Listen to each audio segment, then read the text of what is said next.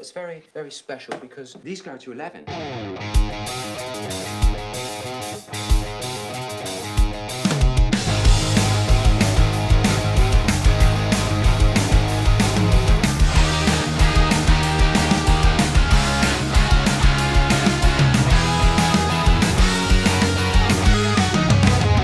Guitar Stories Podcast, your number one show for everything guitar. Hello, Guitar Geeks. This is Dan. Hi, everybody. It's Andy. And this is episode 11 of the Guitar Stories Podcast. Woo! Woo, welcome, everybody, to episode 11. We made it past 10, so we're now deep in double digits already. That's pretty cool. And thanks to all listeners, by the way. Yeah, I mean, there's literally tens of you now. So I'm... Plus, don't forget the artists that we got on the podcast. So Oh, yeah, sorry. that might add up to 15 or 20. Huh. No, genuinely, this podcast has been so well received. And if I can speak for both of us, Dan, we do it for fun. Certainly not for financial gain or world domination. But we have spoken about world domination, and we've decided that it is a good idea. We should attempt it. And therefore, we should maybe try to professionalize the podcast a little and make episodes a little shorter, perhaps. Yeah. I mean, well, it's a matter of taste. I personally also prefer long podcasts, but there's a tendency to keep it rather concise and not meander too much around. So, yeah, I'm fully with you. And we have some ideas that would add some magic to the overall podcast. Yeah, so if you've joined us now, then welcome. If you've been on us from our beginning of our journey, then apologies is for the changes. But you know, it's still going to be Andy and Dan. It's still going to be us. We're just going to try and add some more magic to it, right? Yeah, a little bit of structure too. Yes. But most importantly, we said hi, but how are you? How's life? Well done. This week I've reached the ripe old age of 39 in the past couple of weeks, and I celebrated this week by having a back injury and ending up on a Sunday night at midnight, totally exhausted. And then my back decided to say, "Okay, we're staying on the floor now for an hour." Ooh, And it was the typical middle-aged man back injury. Yeah. Is that the first time that happened, or is No, it I've had a slip. Let's go deep into it. I've had a slip disc before. You know, we've all had a couple of those. But I've just got a rather. Let's put it this way: I will no longer be playing Les Pauls. You own a Maybach Les Paul copy. I also own a Gibson R8. And an you still got Ibanez. that? If we're on it, I own an Ibanez from the 70s as well, but that's not left its case for a long, long time. So it might not even be there anymore. I don't know. Yeah. But what I'm trying to say is I've had a week of light gear. So I've been using the Fender GTX amp, which is insanely light. And I've been using another guitar, which I'll talk about later. Keep you, All right. give a little bit of a hint there and keep you hanging on so you don't go anywhere. Ooh, I'll I'm just excited. drop my I'm glasses excited at the same time.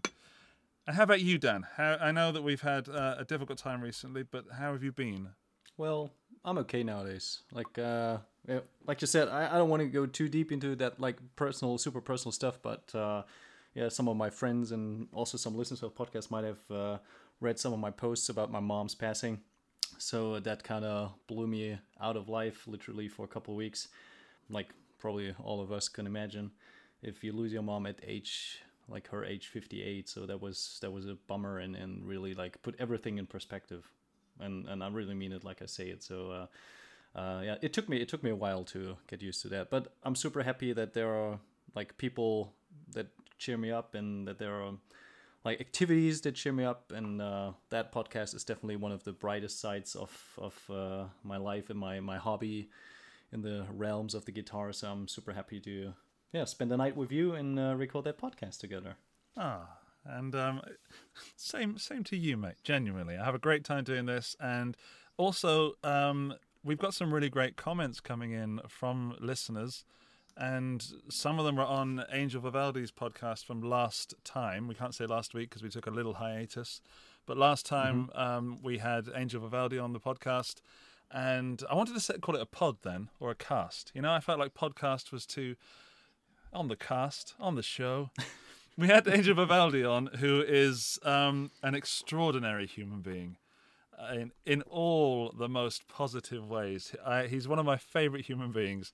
And people, thank you for writing and telling me via all the different ways that you've contacted me. But yeah, Angel's a huge personality, but we managed to really get in deep with the business side. I'm trying not to say things like "get in deep" in case Angel's actually listening to this, because he's going to write me and he's going to literally take me to the cleaners on that one. But Angel, there's a lot of personality, a lot of love, a lot of extravagance there, but underneath all that, man, is there a great musician and businessman. So it's not just all fronting, as they say.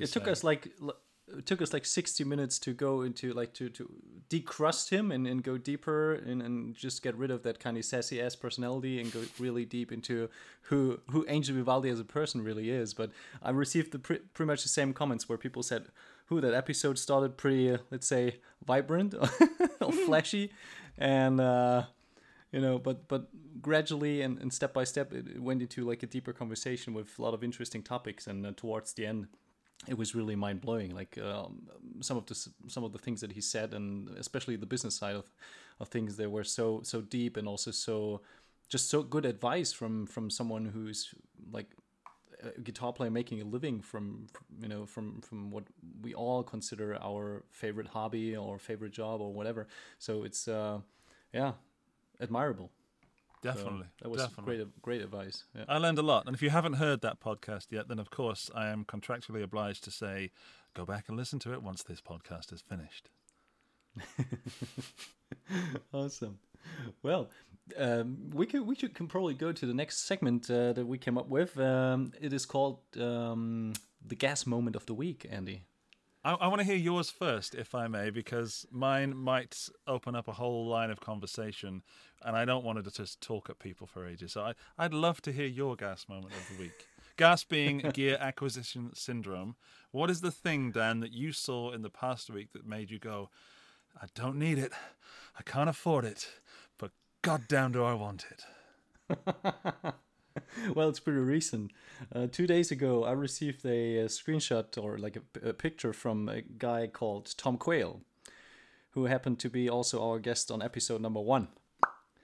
And this certain Mr. Quayle from the UK received a package from the Ibanez Custom Shop in Nagoya. And in this case was a very lovely AZ guitar that is pretty different to all the AZs you've probably seen or played, because it features a nitro finish, a flame maple neck with an ebony fretboard, and it has bare knuckle, I think, Stormy Monday and Mother's Milk pickups. So that thing, I would just grab that and run if Tom would have been like in my proximity. What a lovely guitar. Did you see the pictures? I have my eyes closed right now, remembering when I first saw that guitar. And even without knowing the specs, I was like, that's a mighty fine piece of wood right there. And no, the thing that grabbed me straight away, and also on a side note, we should develop some kind of drinking game for every time that Dan says Ibanez. But cheers. So that's one, go grab yourself a drink. I have an AZ, and the one that Tom has a slightly different looking pickguard, Dan. You think so?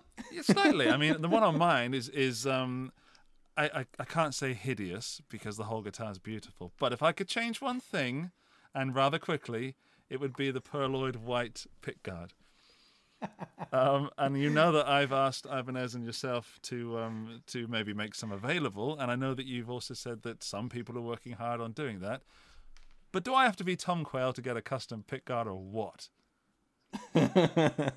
Well, he went with tortoise shell. It's a 4-ply pickguard, and it looks amazing. But actually, that was probably the point that was the most controversial. So when I looked at the reactions under the post, there were quite a few people that said, "Oh, lovely guitar, but what the hell is that pickguard? That's fugly." So, different folks, different strokes. It's probably not for everyone.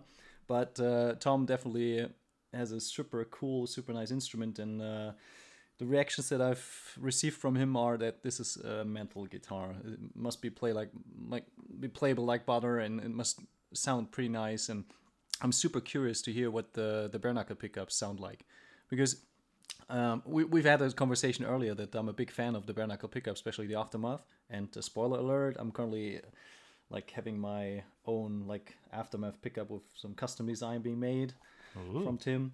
Woohoo, yeah. Surprise, surprise. We can talk about that in an episode as soon as I got it, maybe with some sound samples or something like that. But those pickups, they are amazing. The transparency and also the string separation, even at high gain, is amazing. So I'm really curious to hear what the Mother's Milk, the single coils sound like, because if they are just half the quality of what the Aftermath pickup is that we have on the premium guitars, it'll be amazing. And yeah, well, we got to see. Keep your eyes peeled. Tom will probably release a full video. He has all those fancy 4K cameras and his setup that will allow for super multi-angled views and super cool sound. So yeah, that will be on YouTube pretty soon, I guess. So Tom, don't disappoint us. And Tom, if you ever want to get rid of that pick guard, just let me know, because I've got a really nice white one I can swap it for. No, I'll probably have to inquire for the pick guard. Yeah, just in case, just in case anyone's wondering, I am genuinely pushing for a new pick guard to the point where I might actually attempt to make one myself or pay someone to make one for me. But honestly, maybe doesn't. yeah. I mean, that's a whole subject on its own, really. Like the looks of a guitar, and we buy and hear with our eyes, as we've said, and many people have said before. But I think that having a different pick guard on it would make me pick it up more. And it is my go-to guitar. It is my one workhorse guitar that, as I've said before, if I could take one, it would be that one. It does so much for me and it plays so well. However, that pick guard, All right, now pants down, Andy. What pick guard would you choose? Like, what would your preferred visual be like? I mean, it's the blue, isn't it? It's the TAB, which, remind me what that stands for? Trans Aqua Blue. Thank you. Just the test. Always got to keep down on his toes. I think on a Trans Aqua Blue, it's just over there, so it's right behind me. Maybe even mint green would be okay. So you're taking the greeny out of the blue, but I'd like to say black. I think I'm not so sure about the mint green. Black might be interesting. Black. Yeah? I don't know, but what I will say is that it's like, I'm really trying to pick something PC, right? It's something that isn't going to get me in trouble. But it's like having a really, really great car, but there's a little dent in the side, So the dent doesn't really do anything to it, but it's there, and you're like, oh, I wish that dent wasn't there. That's not that's not the best analogy, but I'm not going to say what I was going to say. Yeah. You got your black pick guard. I somehow got to find a way to make that happen. Yeah, something that doesn't involve a spray can. That would be great. Might be a little bit smelly long term. Yeah, well, it's fine. I have kids. Maybe talk about my gas moment of the week. Yeah, please. It is one of the most impossible gear acquisition syndromes I've ever encountered. All right. It is a 1959 Martin D18E, otherwise known as the Kurt Cobain Nirvana Unplugged in New York acoustic guitar that sold for $6 million. All right. That's a lot of money. It is a lot. In fact, it was 6,010,000, I believe. It was slightly over 6 million. But who's 10,000 here or there? It doesn't really matter. But we'll call it 6 million. This guitar is responsible. It's one of the guitars responsible for me playing guitar. Because Nirvana Live in New York in 1993? 93. Was it 93? Correct me if I'm wrong, but I think early 90s. That changed my life, quite literally. Everything about it. I know that record inside and out. It's the record that I saved all my pocket money for, and I looked behind sofas and underneath my grandma and all kinds of places, for loose change to go and get this album. And then through what I would call unnatural causes, the guitar became available for sale. In that it was given to Kurt's daughter, Frances Bean, and she got married to some bloke, and then they divorced, and he got the guitar in the divorce settlement and then sold it. However, it was bought by the CEO or owner of Rode Microphones. Oh wow! Hello, Dan. So it's in good hands now, right? It is, yeah. And actually, so it's Peter Friedman that bought it, and he has good intentions for the guitar.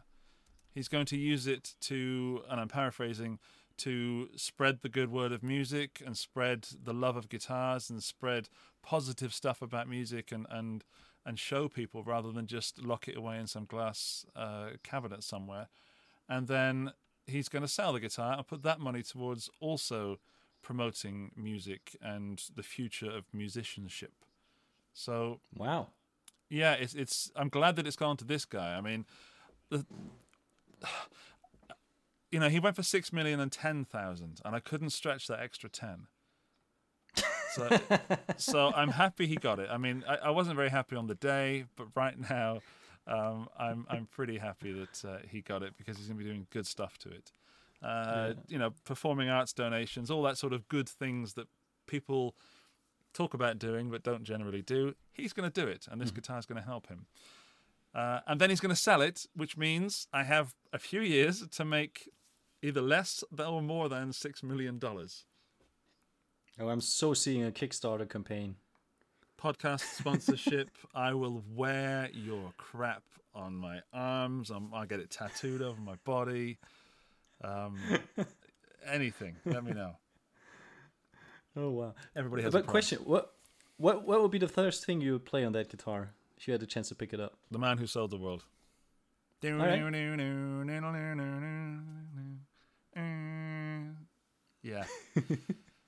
Yeah, I mean, absolutely. I mean, obviously he was a lefty and I'm not. If I got the guitar, I'd learn to play guitar left-handed. There we go. That's how dedicated I would be if I bought or somehow acquired that guitar. Ding ding ding! I can totally see the Kickstarter campaign. Adding up money. I reckon I could probably get some sort of Squire or Harley Benton with the money from a week's worth of Kickstarter. There you go. It's just iconic, man. It's iconic, and it's so unusual for Nirvana to have done an acoustic session, even though it was fitted with, was it Bartonelli pickups? He says, scrolling. Yeah, could be.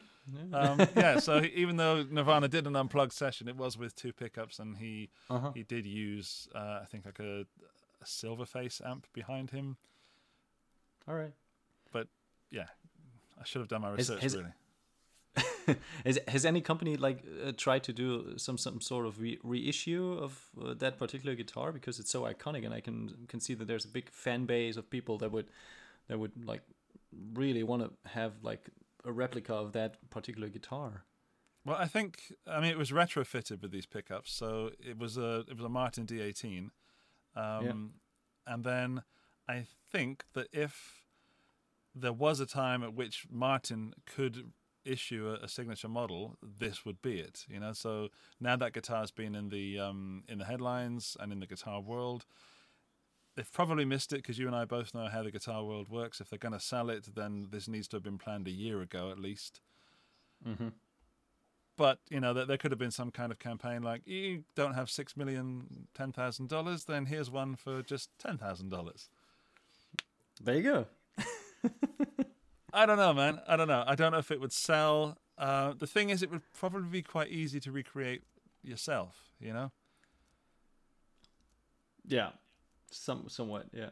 And there are varying it's degrees always- of easy. It's not necessarily easy, but I don't know anything about Bartoloni pickups, but they look odd, and it has that odd look. But I'd want a left-handed guitar strung right-handed, so it's upside down, for a righty. Yeah. Okay. Yeah. They'd have to do it properly. They'd have to cater for the look. And you'd need a dirty cardigan with it as well. I always found it strange when they reissued or released Jimi Hendrix signature guitars for right-handed players, and they used lefty guitars that been just flipped around. That just looked wrong to me, to be honest. I like it. I think I'm quite a fan of the Fender Hendrix one where even the pickup is around the wrong way. So it's a right-handed guitar with a reversed headstock, but the body is still correct. No, there are also some where the body is also like flipped around. Yeah, that's the ones I'd want. But the only ones I've played have been the ones that are right-handed Strats, but with the angle of the pickup angled the opposite way, as it were, and the reversed headstock. Quite a nice guitar, I might add, whilst we're on the subject. But yeah, you should do it properly. You should just take a lefty and make it a righty. There you go. So yeah, that was my gear of the week. Yeah, and since you didn't have a chance on picking up that guitar because you were short 10K, what else did you pick up lately? Okay, I have a section for Do Not Tell My Wife. All right. So, as you know, dear listeners, we're trying to, spruce up the podcast a bit. And rather than say the gear that I got this week, the segment is quite obviously called Don't Tell My Wife. However, I don't know if it counts because she knows, because I haven't shut up about this new guitar that I have. This new guitar that I have is right next to me, and I'm going to show Dan. It is a Maybach. Albatross 65-2, meaning that it's an SG for all wants of it is an SG with 2 humbucking pickups in antique aged white, and it is glorious. It has a sort of not a 50s neck, but a rounded neck, as Gibson would call it. So it's not the 60s slim taper slim rubbish, because that's rubbish, and this one's got a good handful. So it's a really thick neck, but not... No, it's not true. It's not a thick neck. It's somewhere in the middle, but it's on the side of being thick. And it is so light, which does my back injury wonders. The pickups in this... What a coincidence. Yeah, I mean, it turned up at the right time. So I have the Maybach Leicester also, which is the Les Paul of Maybach. And that has the same pickups in it, which are the Spirit of 59 pickups from Maybach. And I'm not that pleased with them in the Leicester. They don't jump out at me. They don't sing. They're good pickups. They're not like you've bought like something cheap. But next to my Gibson R8, you can really hear those custom buckers, and you can really think, oh yeah, there's something. That little extra percentage you're getting from a custom bucker isn't in the Leicester. But those same pickups in this Albatross, my goodness, the thing is rocking unplugged. I played it unplugged for quite a while, and then plugged it in, and it just rocks. And I put it through a Plexi style amp, and it is rock. I put it through a Marshall Studio Vintage, and you can just play one of those large open A chords, and it's got this clarity, but it's not aggression, because that the SG guitars are quite punchy, quite mid-heavy, and they don't have that thickness of a Les Paul. Mm-hmm. They're kind of like the angry little brother, So they're kind of they're angry, but this one isn't angry. It's quietly confident. Like, it doesn't threaten to kick your ass. It knows it can, but just doesn't. It just lets you know it. And then stick it on the neck pickup, and you've got this lovely, smooth, bluesy, wondrous, sort of almost, I can't say jazzy, but it's got this roundedness to it. And the whole guitar just blew my mind. I am so happy. Cool. It's gone straight to number 1 of my list of it's my new number 1, I think. Awesome. And dear listeners, I'm so sorry that you can only hear us, but you can see us, because Andy's smiling, and that smile goes just like from one side of the screen to the other side of the screen. And he's just smiling all the time when he talks about that guitar. And it's awesome. I obviously have to review the guitar, and I've done an unboxing video in which I think I apologize for saying how good it is about 10 times. I'm so sorry. I know I've said how good it is almost 10 times. But I don't know if it's any good for anybody else. But it's my desires personally for guitar are quite narrow-minded in the sense that I can appreciate a great guitar. It doesn't have to be a big thick neck. It doesn't have to be humbuckers. I can appreciate a really well-made neck, really well-made guitar. Necks. It's all about necks for me. But so that's the guitar geek, the guy that does the job of reviewing guitars and giving opinions. But as a guitarist, take away all the jobness to it, as a guy that just enjoys playing guitar, this thing has changed my life. It's beautiful. I don't know. I feel honored to be in its presence. It's so good, Dan, that the reason we haven't recorded a podcast also recently is my internet has been down because when we have a storm, the internet doesn't work for some reason because I pay for cheap internet. And it was down, and I received the guitar, I recorded the video, and I thought, I have to tell the guys at Maybach how much I love this guitar. So I got in my car and I drove for 10 minutes until my phone had a reception, and I sent them a voice message on Instagram. I was like, I'm out of my car. I don't know where I am, but now my phone works. This guitar is brilliant. I love it. So, yeah. Have you been at the guys from Maybach? Have I what, sorry? Have you been at the Maybach guys? No, we've met various times through, guitar summits and shows and things. All right. But I've never actually been there. I know it's not far geographically from where I am. One day. But I'm worried that they might, I might leave with something else and a hole in my pocket. I think they're located quite close to where Meinl and Ibanez headquarters is, and also quite close to where Thomann is. Yeah. So it's not too far away. They have the Plek machine there, so you can bring your guitar and have a Plek too. Oh, and the setup was glorious. Yeah. It wasn't quite right. The truss rod had sort of gone too tight in travel, but I played with it a little bit. As you can probably tell, I quite like it a lot. And the big smile again. That is lovely. Well, I'm looking forward to seeing those videos. Yeah, I hope you can put up with me smiling and apologizing for 20 minutes and playing an A chord, and that's it. Like, oh, listen to that. Yeah, but that's basically what you would play if you pick up that guitar, right? Like the open A, moves, and yeah. It does other things, but it needs to do that. If it doesn't do that, then it's not a good SG style guitar. Yeah.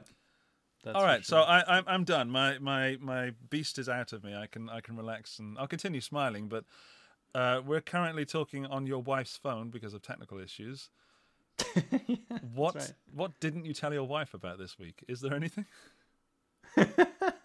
Well, nothing in particular that I bought this week, but I recently just put in the order for my Pia and Envy Green. Did you get a good price? Yeah, you can guess. I did. No, but I love that guitar. Actually, I was surprised when I saw the Pias because, sometimes product images from Ibanez guitars do not really represent how good they look like in real life. And that was true for the Sundu Gold variant of the Pia and also for the white one. And, I just love all the colors. But basically my heart is still with the original Loch Ness Green. So I went with Envy Green with that too. And I also like the Tree of Life inlay, or Pia Blossom inlay, how they call it now, that has the various colors, like the turquoise and the pink and the green. Yeah. I remember. So I'm thinking back to Nam now. That's the one that I was drawn to. Yes.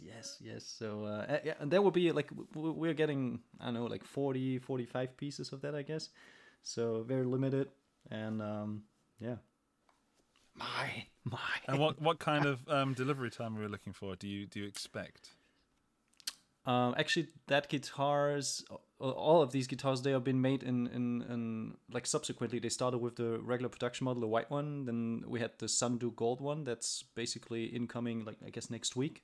Right. And then I think September, October, there will be the Panther Pink and the Envy Green one. And I'm desperately looking forward. So that would be like a Christmas present or something to me. Yeah. I'm so pleased for you. I know how much those guitars mean to you and how much Steve means to you. So that's good.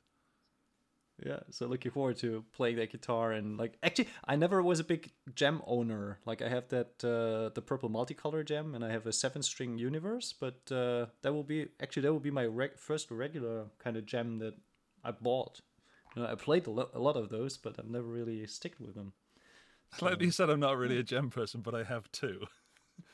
Well, that's the thing. You always, you admire those guitars and you play them, and I have a lot of friends that own them, and occasionally I owned one, but then I passed it on because it didn't really 100% gravitate or resonate with me. And then it's just, guitars are so subjective, and like I said, if you have that kind of feeling in your stomach, that kind of home frequency, Yes. the guitar either has that or it doesn't have it. And I'm really strict with guitars. I don't want to have case queen, so I either play it or I sell it at a point. So yeah, and that's the reason why I only stuck with a handful. Yeah. You have big hands though, so it's okay. Actually, I learned that from you, Dan, is not to keep case queens, and being lucky enough to work with guitars and have guitars in my house that are part of my job. So therefore, they're not just instruments that I like. Some of them are here for business reasons. It's really important to me to make sure they get used and played.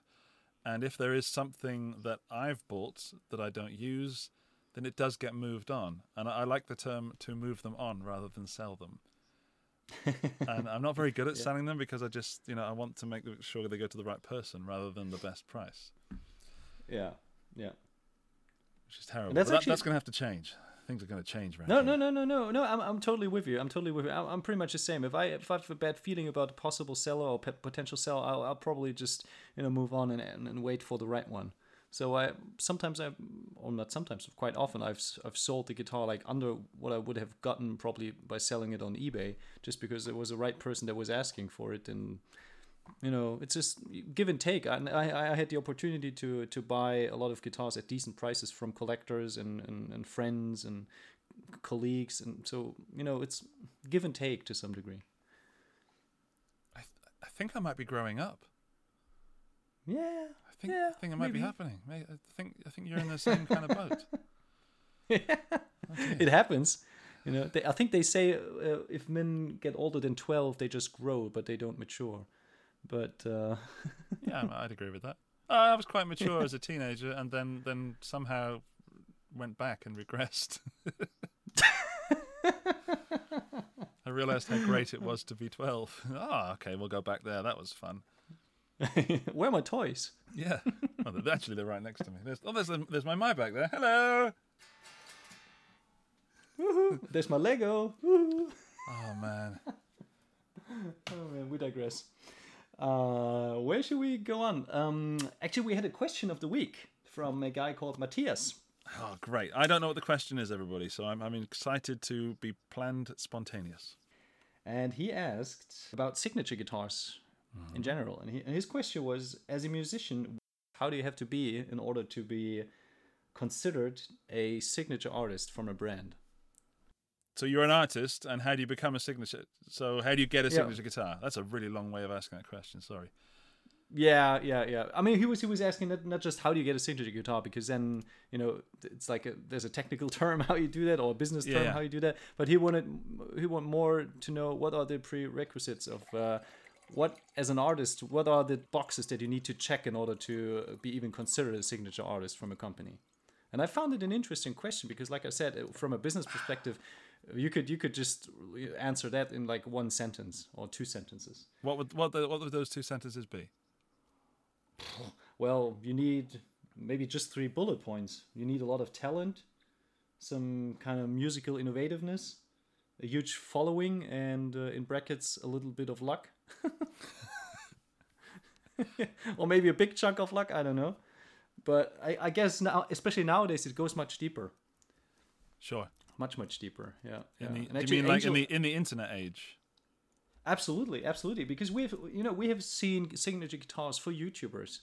Yeah. We've seen signature guitars for bands like Polyphia or Chon that were rather unknown in like the majority in the world, but they were internet phenomenons, and they had a digital following that was maybe 95% like, what's it called, the e-boys. Yeah. The e-boys, like the post-millennial generation. And so it's quite contrary, because this is not like the prototypical following. It's not the guys that go into the stores and read the magazines and stuff like that. So I think it has changed, and it's much more diverse, and also maybe a little bit more complex. But of course, there's always a business aspect. If there's a demand in the market, and if there is a following of potential buyers of that instrument from wherever they come, that will of course increase your chances of having a signature guitar with a company. But I would never underestimate also the fact that as a person, not the artist, but also as a person, you get a fit with the company. Sure. I mean, if you're looking, if I may, if you're looking for just a signature guitar and you're writing letters or emails or whatever to 10 different companies, that has to be not the way to do it. Nope, not at all. The way to do it is to focus, isn't it? Yeah, it's if you apply for a job, you gotta know the company. Maybe you have a shared history or something that contributes to you being more, let's say, associated or more into the overall field and the company itself. So it really comes down to, is it a good fit for the company, and not just the business fit, also a fit in terms of your personality. Does it add something to the image of the company? Does it add something to the image of the brand, to the image of the product? And like I said, like a huge following is one side, but there are so many like kind of small or rather unknown bands that are unique in terms of how they play. And we've seen some super interesting examples, like do you know Manuel Gardner Fernandez? I do not. No, he's one of those kind of Instagram stars, and he's got in his band, he's playing in the band Unprocessed, and this band has also a bass player called David Levy, and he's an amazing bass player. I hadn't even heard about him. Actually, the Japanese guy, they turned my attention to him, and so we talked, and we sent him one of the headless basses of the new headless basses from our 2020 lineup, and he's just killing it on those basses. It's a super progressive design, and he's one of those super progressive, very percussive playing bass players, and it's just a perfect fit. And his persona is great. He's a young guy. He's super enthusiastic about making music, and he really wants to make it as an artist. So he's probably one of those kind of guys that potentially at some point could be considered a signature artist, if they grow their career and really find some new ways on promoting themselves, that he's got the potential to become a signature artist at a certain point. Yeah, they're also like I can think of, I own, how many signature guitars do I own? I own one, and I thought I didn't. I have the Gibson Explorer from Bill Kelleher from Mastodon. And I own it because there were 400 made, and I saw a photo and I fell absolutely in love with it. It's everything an Explorer should be for me. It is a gold burst with gold hardware, and block inlays with a bound neck. And for me, a Gibson Explorer needs to have block inlays. It just looks, because it's such a big guitar, if you have dots on them, which many do, then it looks like it's all out of proportion to me. And I didn't honestly really know anything about Bill Kelleher or Mastodon. And I don't play that sort of music, or rather I didn't. And then I got this guitar, and of course I did some research. I thought, whose guitar am I playing? And then that got me into Mastodon. So I went sort of the backwards way, rather than, oh my God, that's my Guitar Hero's signature guitar. Yeah. He since left Gibson, and I think he's with ESP at the moment, because he wanted something that the Big G wouldn't give him. I think they weren't delivering it in his tuning with his strings on it, which benefits someone like me because I'm not in his tuning with his strings on it. But I think he quite rightly said that it's my signature guitar, so it should come as if it were for me. And I found that really interesting. That at what point is it just a name stuck on a guitar, and at what point is it truly that guitar designed by that artist? You know, and I mean, it's interesting to know that there are often financial reasons a guitar can't be exactly what the artists make, and there has to be compromises. So of course, if you want a signature guitar, you want it to be all the things you want it to be. However, if that suddenly puts it out of the market via price, like you have to have Seymour Duncans or you have to have Hipshot tuners, but that suddenly puts it at the price achievability of your core audience, then you're not going to sell any. So it's a give and take, as you said. And I find it really interesting how deep artists go into not even making second choices, but saying, okay, it needs to have this, this, and this for sure, but we can talk about the rest of the components. And I think one of the most interesting signature guitars is the Epiphone RD from Lee Malia from Bring Me the Horizon. Natural. That's a nice one, yeah. But it's interesting to me, Dan, because I don't know who Lee Malia is. And I've heard of his band, but I had no idea he would be in a position to have a signature guitar. But loads of people were crying out for Epiphone or Gibson to redo the RD. I think it's a beautiful guitar. It's so quirky and so odd, and I can see why they don't do them as a regular thing.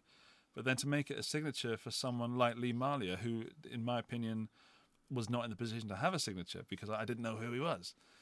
But obviously he sold that guitar, or they sold that guitar to Bring Me the Horizon fans and people who thought that guitar looks cool. So it's a really odd world, isn't it? You have to... Your product, your artistry, your position in your group of musicians, your fame, I guess, for want of a better word, has to be at a certain level that...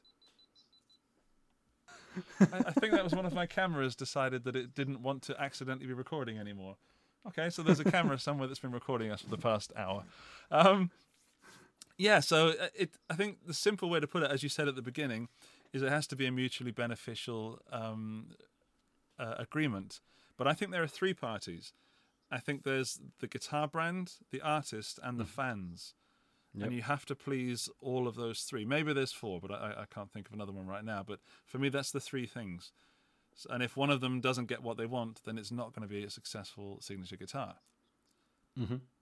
That's a good point, because also, like you said, there usually companies approach artists about signature guitars, but nowadays, with the strength and the importance of social media and the internet, it happens quite often that people request a signature guitar for an artist, and they pitch that idea to the companies, and then they probably consider that because they see that there is some certain sales potential, and then the artist is a good fit with the company. That makes things a lot easier. So it's like turning that upside down to some degree. Yeah, it's also often, I'm trying to think of more signature models. Like I keep going back to Gibson and Epiphone, but there's obviously the John Mayer thing where he was with Fender and went to PRS for whatever reason it was, but who knows? I'm quite a big fan of the Silver Sky. I'm more of a fan of the Strat that he had. There's just so much. One of the guys that I really respect is Gary Clark Jr., the blues player, because he still plays Epiphones. So he has an Epiphone Casino. He has a Gibson SG signature as well, but he's very well known for playing Epiphone Casinos. And he said, I play the guitars because people are inspired by the playing and they want to own the guitar that I play in the signature model, but they're not going to be able to afford a $3,000, $4,000 Gibson model. So we're sticking with Epiphone. It's the Casino. It does everything I need, and I play it on stage. And that makes such a big difference. Yeah, absolutely. Actually, the first time I recognized that was when, it's like 15 years ago, when LTD, ESP LTD, they released The Grinch, a signature guitar for James Hetfield. Oh, yeah. Remember that? And that guitar did only exist in the kind of cheaper LTD version. Yeah. And James Hetfield played the LTD version. Yeah. I checked that, and when he played it, it was always the LTD. It might have been like a custom shop one that just said LTD, but I would not be surprised if he would really stick with the LTD version, because that was just a super cool guitar, and it just fit the price point and the image. It was just perfect at that time. Yeah, I'm just looking at my room. I have the Fender Jagstang, which is kind of a weird relationship with Kurt Cobain. It's he apparently designed it. We'll never really know. He only played one, I think, and it's not even that good a guitar. You know, it's pretty it's pretty nasty. But but that guitar sold after he died, and they're such a legendary guitar these days. And they even reissued it in the 2000s, and they're also legendary. And it's just amazing how you can attach an instrument to an artist and it will sell for many, many different reasons. And now, as we're in 2020, as you said, we're in an internet age where we've got people like Aguefish has a Harley Benton signature, Henning Pauly has a Harley Benton signature, and even How likely was that? Yeah. And even I had an input on a guitar that was built to my specs and is not a signature guitar, but I helped build that. And with my relatively small, comparing to people like Kurt Cobain and James Hetfield, I know for a fact that Harley Benton sold out straight away. Mm-hmm. And that was just down to the fact that I knew what people wanted, and they contacted me. I was like, well, I had a direct line, and let's make that guitar. Yep. Absolutely. I honestly can't take much credit for it, because I just sort of gave an idea and they said yes. I thought, I wasn't expecting that. That's super cool, and it kind of shows how times have changed. And I really occasionally we make fun of Henning, but you really got to say hats off for the development of that guitar, because it really pushed the boundaries of quality, and also of how much value can be in a signature guitar in his HP 42 Sig. That was pretty rad. And also Aguefish, you mentioned him with his single cut.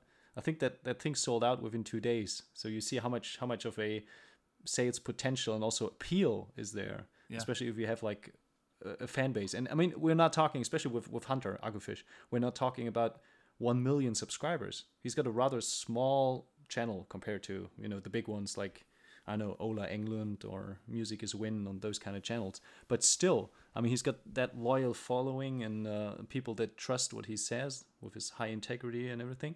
So, and that probably was considered a good fit for the company that released the signature guitar named Harley Benton. And and I think that holds true for like the majority of brands. If there's, like you said, that triangle of being an artist or an influencer, of being a company, and of having a following, and if all that falls together and is a good fit, then it's very likely that you will, you could be considered becoming a signature artist. But it's a lot of work, and you need some luck for sure. I'm not sure how we answered the question. So if I were in a position to want a signature guitar, I mean, my real question here would be was it Matthias? Matthias, yeah. Matthias. My first question would be: do you need a signature guitar? What's the motivation there, if that makes sense? So, and I don't want to be rude or disrespectful in any way, but there are luthiers out there that will build you stuff to your exact specs. So there are other options. If you're talking signature guitar from the point of view of, I want a Strat or a Gem or an SG, but it has to have these exact specifications. Firstly, do your research, and maybe there's already one out there that you don't know about. So just as a player, if you're looking at it from a player's point of view and you want something with certain specifications, it might already exist. The other option is to go to a luthier, or it doesn't even have to be a luthier. Maybe it's buying a one off the shelf and changing the pickups or changing the hardware. So look at the body, look at the neck, make sure it's got the bare bones of what you want. And if it's just for the actual having the guitar to play it, then that's a really, really good option. So that's more the custom guitar thing rather than a signature. If you're looking to have a signature, then I would say write some really great songs, practice your guitar, get some great email addresses, go to NAMM, things like that, and persuade people that you're the guy to help push the brands and give your fans what they want. And it sounds simple because it is, but just because it's simple doesn't mean it's easy. That is very right. And also, like you said, it shouldn't be an ego thing. If it's just something to, pat your own ego and satisfy your I know, like personal desire of being in the media and being on a website with the other big names, it's probably not going to work. Whereas if you perceive the guitar as a tool and you need a certain tool with certain specs that's probably a little bit off, a little bit quirky, in order to make the kind of music that you are playing, then it's very likely that that could some point transform into that kind of signature guitar, because then it's a tool for you, and people that want to follow your playing style and want to, you know, play like you, they might pick up an instrument because there's no substitute to that. So Matthias, I hope this will answer the question. I think we've, you know, discussed several aspects of it. We can either talk, you know, 2 minutes about that topic or 90 minutes about the topic. It's super comprehensive, but yeah, I hope this gives you a good answer. And if you're still up for a pseudo signature guitar, we've got the Japanese custom shop just open. So if you got 6K spare, Always working. Always working. Also, Matthias, if you want a guitar, I'll build you one. It'll just cost you a heck of a lot of money because I have to go to luthier school first. All right. Well, we're pretty far already in this episode. Maybe we should move on to the final segment, which is the iTunes ratings. You didn't know what you were going to say then when you started talking, did you? That was really funny. Not at all. Say some words. Okay, well, dear listener, hey, listen up closely. Have you ever wanted to be on a podcast? Have you ever wanted to be on a guitar podcast? Possibly with someone called Dan and someone called Andy. Well, you can be that person right now. All you have to do is leave us a rating on iTunes, Podbean, Spotify, one of those places, because welcome to the final segment of today's podcast, and that is Reader's Reviews. Was that the enthusiastic sort of thing you wanted? That was amazing. I was I was dying here. That was just straight on perfect. Good, yeah. You're welcome. You're welcome. Checks in the post. So, we are looking for to read out the comments and the reviews of the show. We want to know what you're thinking. We want to know, are you having a good time listening? What do you like? What don't you like? Do you want more Dan? Do you want less Dan? Do you want more Andy? Do you want probably less Andy? And it's really confusing with iTunes because depending on which country you're in, depends on where the review is left. So I can go to the German one or the British one or the Australian one, and there are comments everywhere. We currently have one notable comment on the iTunes podcast thing, and we have lots of ratings, Dan. Lots of really positive ratings, 5 stars, but no one's leaving many comments. You know. Oh, we have one from February of this year. It's by AN3 Guitar Whore. I'm sorry. And this gentleman or just lady, I have no clue, said, well, he or she gave us 5 stars. Thank you very much for that. Yeah, and then he or she wrote, fantastic guitar podcast, highly recommended. Thank you very much. Thank you very much. Yeah, and I don't want to disrespect you, but, you know, I'd like some more depth. I'd like to know what was fantastic. I'd like to know why you'd recommend it. If you don't recommend it, I'd love to know why. All those things. You know, what's your favorite part? What's your favorite part? Is it this part right now? Was it the part we did recently? Which guests would you like to hear? Who should come back? All those sorts of things. You know, give us some depth, people. We're working hard here. It's taken us 5 Skype calls to make this thing happen tonight. Yeah. Well, it's also like, and to me, it boosts my my feelings, basically, if I see the positive reactions, not just with the rating. I mean, the rating is basically what helps us to be more visible and you know, being shown to more users on iTunes and kind of grow a fan base.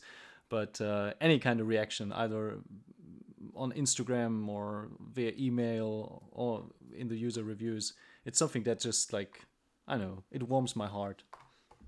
Oh, that's nice to know, Dan. Also, for me personally, it means that we can start charging companies money to be on the podcast. You know, I'm all about. You're money, such a business whore, yeah. Yeah, well, that's. It's better to be a business whore than a guitar whore. Or I don't know. Or am I both? Whatever. Sassy ass Andy.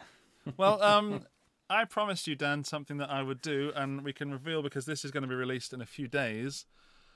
We can reveal that we now have a website that you can get all the information from. No way. Yeah, I mean, we don't currently in the recording of this, but I'm making a promise to you, Dan, that by the time this episode goes out on next week, then we will have some kind of link that you can go to, and rather than us say Podbean or Spotify or all that, and you can, where the heck do I hear these guys? You go to one address. And what address is that, Dan? It's probably, probably- Guitar Stories. Oh man, you got me like I threw that I have on. no I threw you clue. right under the bus then, man. Absolutely, you threw me under the bus. Is it Actually, you can go guitarstories.net? to, or you go to theguitargeek.net/guitar stories.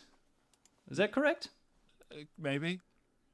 Yeah. Well, guitarstories.net definitely. So if you're interested in checking out like images about what we talked, like about the guitars, Tom Quaide's guitar, or Nirvana's acoustic guitar, or My what else Maybach. did we discuss? The Maybach. We'll definitely add a couple of high def pictures there as well. Just go to guitarstories.net and then you can go to the episode website. You can leave a comment and like Andy said, just leave us a comment and tell us what you like, what you want to hear, which artists or music industry personalities you want to have on the podcast. And we try our best to make that happen. And if you are an artist or you just want to be on the podcast, pitch us an idea. There you go. I'm always up for that. Cool. Absolutely. Well, I think that's it for this week, right? Yeah, I mean, I've had a great time. I've had an amazing fun laughing and joking with you, Dan. There's been some guitar chat. There's been joy and smiles across the screen. So I've had a wonderful time. Thank you, mate. Thank you.